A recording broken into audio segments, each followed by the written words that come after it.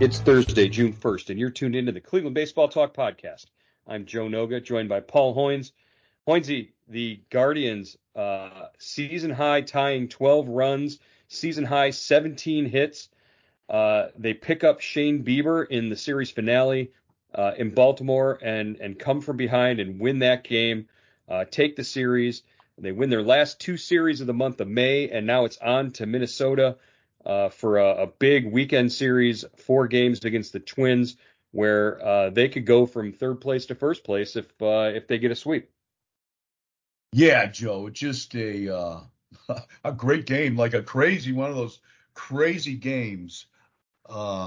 Just a back and forth. Like you were in Baltimore, it was hot in Baltimore. The ball was flying, and finally, Cleveland's bats woke up, and especially Josh Naylor. Naylor just had a huge game. Yeah, he had a huge game, big series for Josh Naylor, big month of May for Josh Naylor. Among the baseball leaders in RBIs, I think with 25 for the month, batted 293 in the month of May.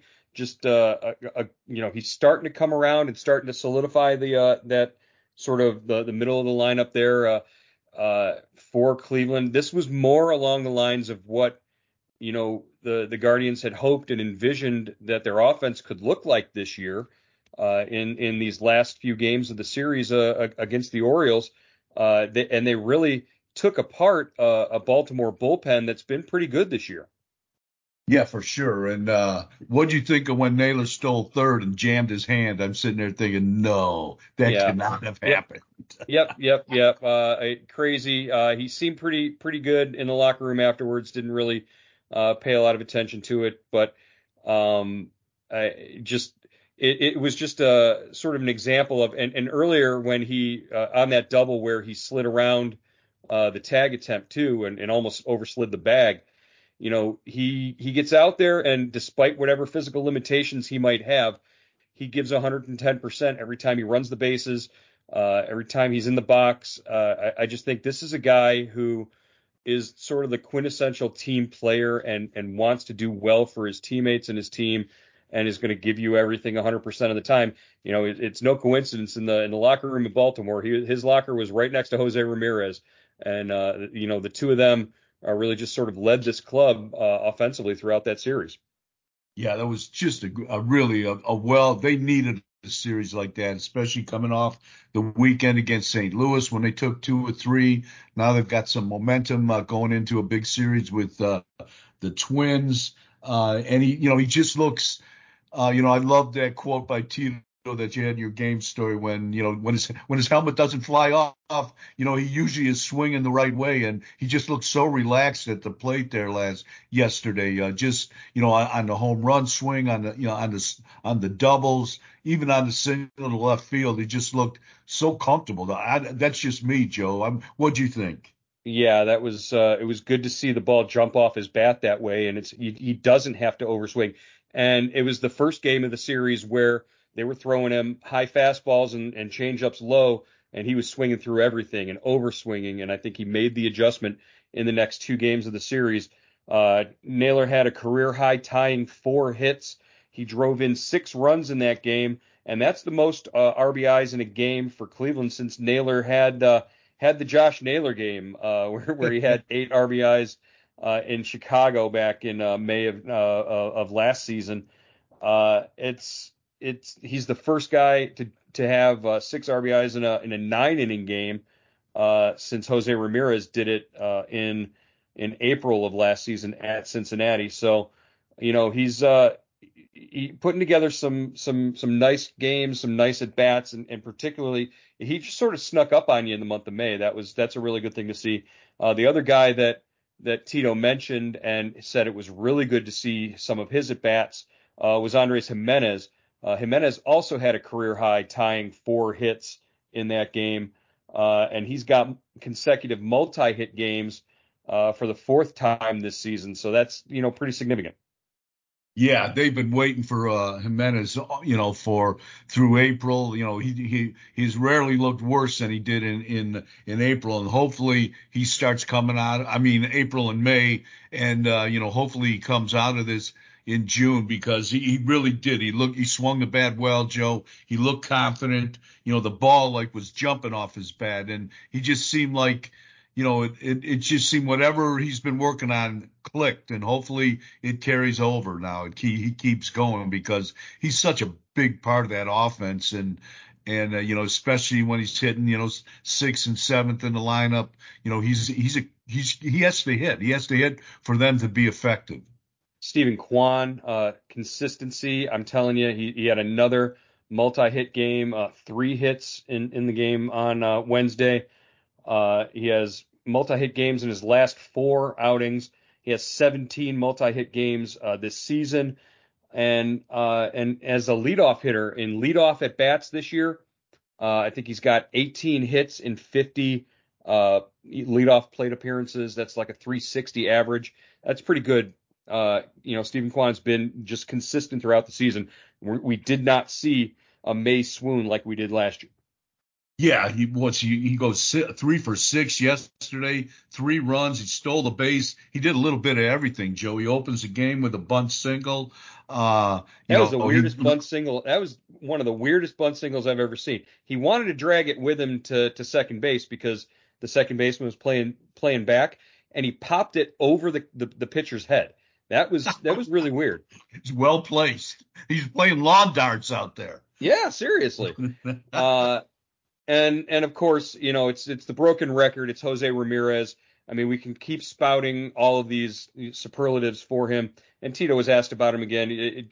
Every time Tito's asked about Jose Ramirez playing well in a game, he talks about how smart a hitter Jose is. And we saw that in the first at bat, that he really worked to get a pitch that he could hit and drill it down the left field line for a double.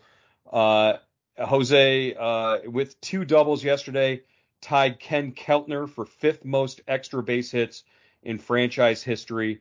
It was his 91st career game with at least 2 extra base hits. That's a lot, and he leads all Major League Baseball hitters in extra base hits since 2018 with 349. He is a doubles machine, an extra base hits machine, runs the bases like crazy, and they don't win that game yesterday if Jose Ramirez isn't playing the way he did. Yeah, Kenny Keltner, a name from the past, one of the guys that stopped DiMaggio's streak, right? At the old stadium. Yeah, and Joe, I know he had 3 hits yesterday, Jose did, but the at bat I really liked was in the 6th inning. He had ended in a strikeout, but twice he sent line drives down the right field line, that just missed being doubles. It was unbelievable watching him swing and just, kind of work the sideline, work the foul line. I mean, he just missed. He struck out, but he could have had 4 doubles. I mean, he could have had 3 doubles yesterday.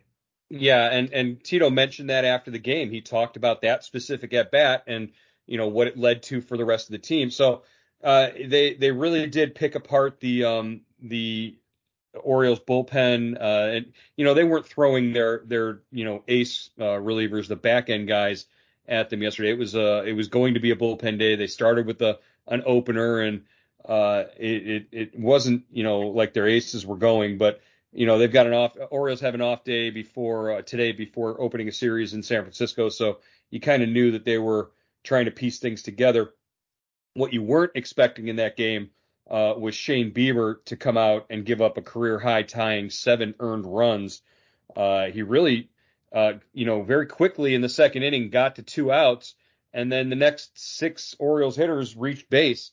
Just an atypical outing for Shane Bieber, one where he might have gotten out of his delivery a little bit and wasn't feeling right, but usually we're used to seeing Shane Bieber be able to correct sort of mid-course and be able to at least go 5 innings in a situation like that. This time he was out of there by the 4th inning, and Xzavion Curry had to come in relief. Yeah, that was it's just like when he got those 2 outs in the 2nd inning, you thought, okay, the inning is over, and all of a sudden you look up and Baltimore scored 4 runs. That Joe, you said that's a career high. 7 earned runs that he allowed. Earlier in the season he allowed a career high 12 hits, in a game. It's just he's pitched well, but he there's been incidents like this or games like this where he just something happens, and I don't know what that was, but that was a strange performance by Bieber, and just like very, very uncharacteristic, and you would think he would bounce back after that in his next time out. Right. He did say after he said all the right things after the game about his teammates picked him up. Josh Naylor in the offense picked him up. The bullpen picked him up. The bullpen gave up one run over the final 5 innings of work there. So it was good to see that everybody sort of rally around Bieber when he didn't have his best day, because it can just as easily and just as soon the next time be Bieber, coming through with a performance to pick the rest of the team up when they're not hitting. So that's the way it works, and Bieber knows that. So really good, to see that happen. But yeah, we got to figure out, what's going on, if there's something that needs tinkering with Bieber's mechanics there when he gets out of his delivery, like Tito said he did.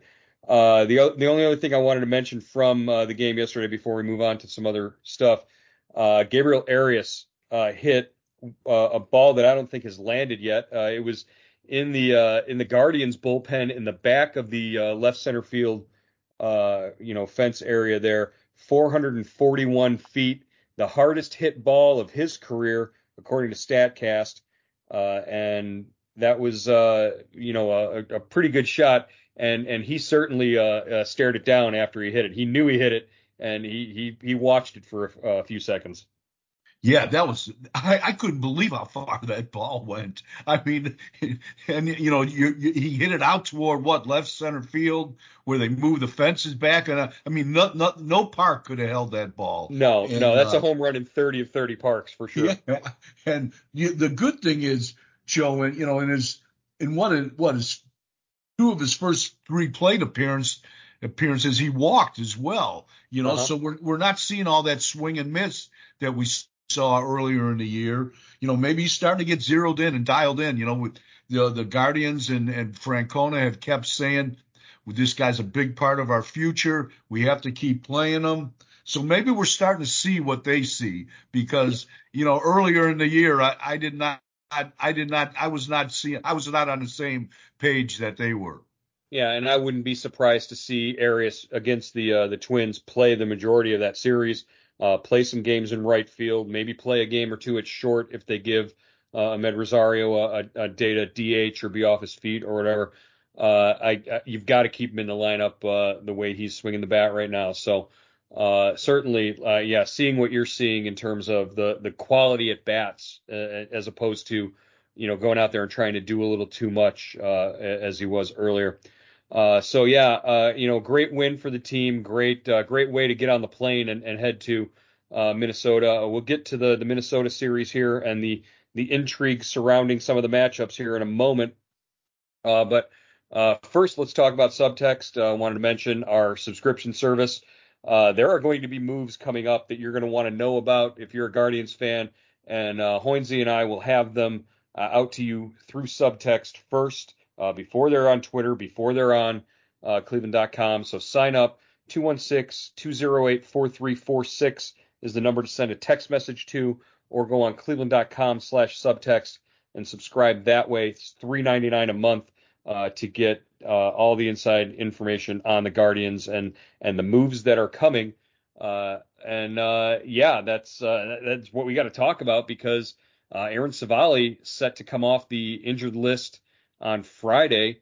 We don't know what the moves are. We could speculate on who might be sent out in terms of out of the rotation and out of the bullpen, making a trip to Columbus, being optioned there. I think Hunter Gaddis might be someone who is certainly going to be given an opportunity to go back and maybe pitch in Columbus. But we also found out just by sort of reading the tea leaves here, the matchups that the team sends around each day in an email with looking ahead to the rest of the series. Originally, Cal Quantrill was listed as the Sunday starter, And right now that's been changed to TBD. So to be determined who gets the start against Joe Ryan in the series finale on Sunday. And if things line up the way they're supposed to, Triston McKenzie could be the guy getting that start. And that would mean Cal Quantrill moving to the bullpen. Yeah, that would be, that move is definitely in play, Joe. McKenzie, it really hasn't. This would be his first start in the regular season. He got injured in his last spring training start back in March. He's been rehabbing ever since. So, this would be an interesting move. It's an interesting move. Quantrill obviously has struggled the last two times out, but the last time he faced the Twins, last month or in early May, he threw 7 scoreless innings against them and beat Ryan. So, interesting move if that's the way it unfolds. Well, and you've also got to look at Savali's history of not being able to go and not being able to, stay consistently in the rotation because of injuries. So if you're going to move Cal Quantrill out of the rotation, you maybe make him the long man and you maybe give yourself an insurance policy that's right there against Savali if he breaks down again. I guess you've got to kind of, go forward with the idea that Savali is going to be, serviceable for the next, couple of times through the rotation. But again, if he doesn't give you what you're expecting, it gets a little old, always having to deal with the next thing with a guy who can't, consistently stay healthy and stay in the rotation. Quantrill's, been a guy who can do that, but he just hasn't been effective. And if Savali, I got to believe he gets, maybe a month or two of chances here as long as he stays healthy. And if he's not effective, maybe they move Quantrill back into the rotation. Yeah, they've got a lot of options, Joe. I mean, Curry threw an inning yesterday. Is he still in the mix? He's been excellent. I think Curry's been. They got to like what they've seen out of him. He does nothing but come in and throw strikes. He gave up a run yesterday, but again, Baltimore's offense is Baltimore's offense. They're pretty good. He came in and gave up a run, but he's picked up 2 wins, and he's always come in and done exactly what they've asked of him. I think they like him in that role, just like they like Eli Morgan in the role that Eli Morgan is in. So, there's not necessarily you don't want to sacrifice some guys that are hot. You go with guys who are pitching well, and right now that's Eli Morgan and Xzavion Curry. Yeah, and I'm thinking if with Savali starting Friday night, could Curry come back and maybe back him up if Savali has a short start after throwing an inning yesterday? Could he go 3? I don't know. He probably couldn't go 3, right? Maybe 2. Right. One and a third. He could probably go multiple innings, but you're the most is going to be 3. Right now, I think Quantrill, if he's moved to the bullpen, would be a better, choice to go out there. He just pitched the other day, so he wouldn't have more than an inning or 2 in him on this Friday. But if you get Quantrill and Savali lined up in terms of when you use them, then he could come in and piggyback if needed. Savali if he goes short. I kind of like the idea of Quantrill working on some mechanical things, and maybe if you're using him in smaller bursts, 1 to 2 innings in a game, his stuff might play up a little better, and maybe he rights himself when he goes to the bullpen. It's happened in the past, so we'll see how that goes. The other thing is, they've got to make multiple moves here on the roster. They've got to make a 40-man move to get Triston back on, and it's not just 2 moves on the active roster, the 26-man. It's somebody's going to have to get designated for assignment off of the 40-man in order to get Triston back from the 60-day injured list. And there's certainly young guys that you could maybe try to sneak through on waivers or whatnot, but teams are aware that the Guardians have a pretty deep farm system, and as soon as those guys hit waivers, they'll be looking to put a claim on them. Yeah, it's going to be an interesting weekend in Minneapolis for sure. The way with the moving parts in the rotation and the bullpen, and what do we think about James Karinchak, Joe? I know he had that really struggled at home, but he did pitch a scoreless inning. In the first Baltimore series, it looked like he got things straightened out. Is he on the bubble, do you think? Yeah, I think there's always a chance that they could tell him, hey, we're going to option you back, go down and clean up your mechanics, work with the pitch timer and all that, and get yourself heated back up before they bring him back up, and if there's an opportunity there. But if you're going based on performance alone, yeah, James Karinchak is a guy who's at risk right now of being optioned in order to make room on that active roster. I think for sure you could probably get by with moving Quantrill to the pen, optioning James Karinchak, and bringing Savali in just to make sure you've got guys who are ready. I think those are definitely all options that are in play. How long Karinchak stays down if he's optioned, probably totally up to him. Yeah, I misspoke. He pitched Tuesday. He didn't pitch Monday against Baltimore. Right. He pitched in the game that they lost. So, yeah, that's why the outing really didn't mean a whole lot. Yeah. So, I mean, but they've got a lot of options. Joe, they could keep Gaddis in for a long guy. If I don't know. I mean, it's going to be really interesting to see which way they go here. Yeah, a lot of options, and again, we're going to find out pretty soon here later on today when you show up and you see who's in the locker room and who's not in the first day of the trip. So it should also be interesting. Wanted to mention the latest in the Bally's versus MLB hearing that's going on that could determine how Guardians fans get to see their team broadcast over. Broadcast at all. I don't know.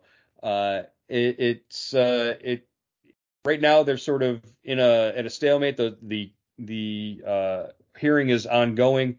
We won't know probably until the end of the week what's going to happen moving forward, whether or not Major League Baseball is going to take over the broadcast rights for the Guardians. Yeah, it's really interesting, Joe. They had a lengthy meeting, a lengthy hearing in Houston yesterday, 9 hours. The four teams involved are the Guardians, the Diamondbacks, Texas, and the Twins. They are all they're all petitioning the bankruptcy court.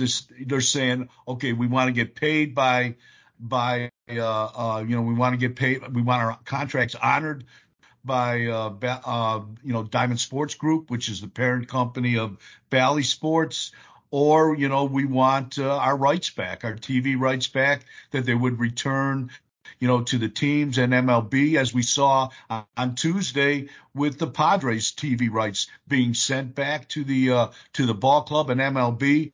And MLB stepping right up and picking their games up as of last night on TV on their streaming MLB app and various cable networks. Commissioner Rob Manfred testified for over 2 hours yesterday. He said that any team. Bally Sports has and regional sports network contracts with 14 MLB teams. The commissioner said that any team that loses, that Bally Sports, Diamond Sports Group, reneges on their deal or steps away from their deal, MLB will backstop them and pay 80% of the contract they had with Diamond Sports Group for this year, and they will make sure their games are on, that they don't miss any their scheduled television schedule. So this all centers around Diamond Sports wanting to pry away the ability to stream games or offer to their subscribers the ability stream games, and that's something that MLB holds the rights to, the streaming rights. And this basically is a tug of war between Sinclair and MLB over these streaming rights. MLB doesn't have to give them anything. They should have to honor the contract that they signed up for, just because the value of the broadcast rights has declined over the last few years for these certain markets. Hey, you signed the contract. It's not MLB's fault that the value isn't the worth isn't there, just because you want the streaming rights. So I get it, and it would make things a lot easier for fans if they did have the streaming rights, like they do for those NBA teams and like they do for certain other MLB markets.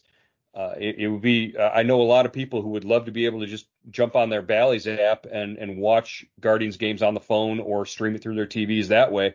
But right now, that's not what the contract says. That's not what they made their agreement to. So they should have to honor that contract. I don't get what the argument is over here. It should be pretty cut and dry. If I was the judge sitting there, it would be the hearing wouldn't be 9 hours. I can tell you that. And the hearing's still going on today, Joe. So we might get a verdict later today. We're not gonna get anything.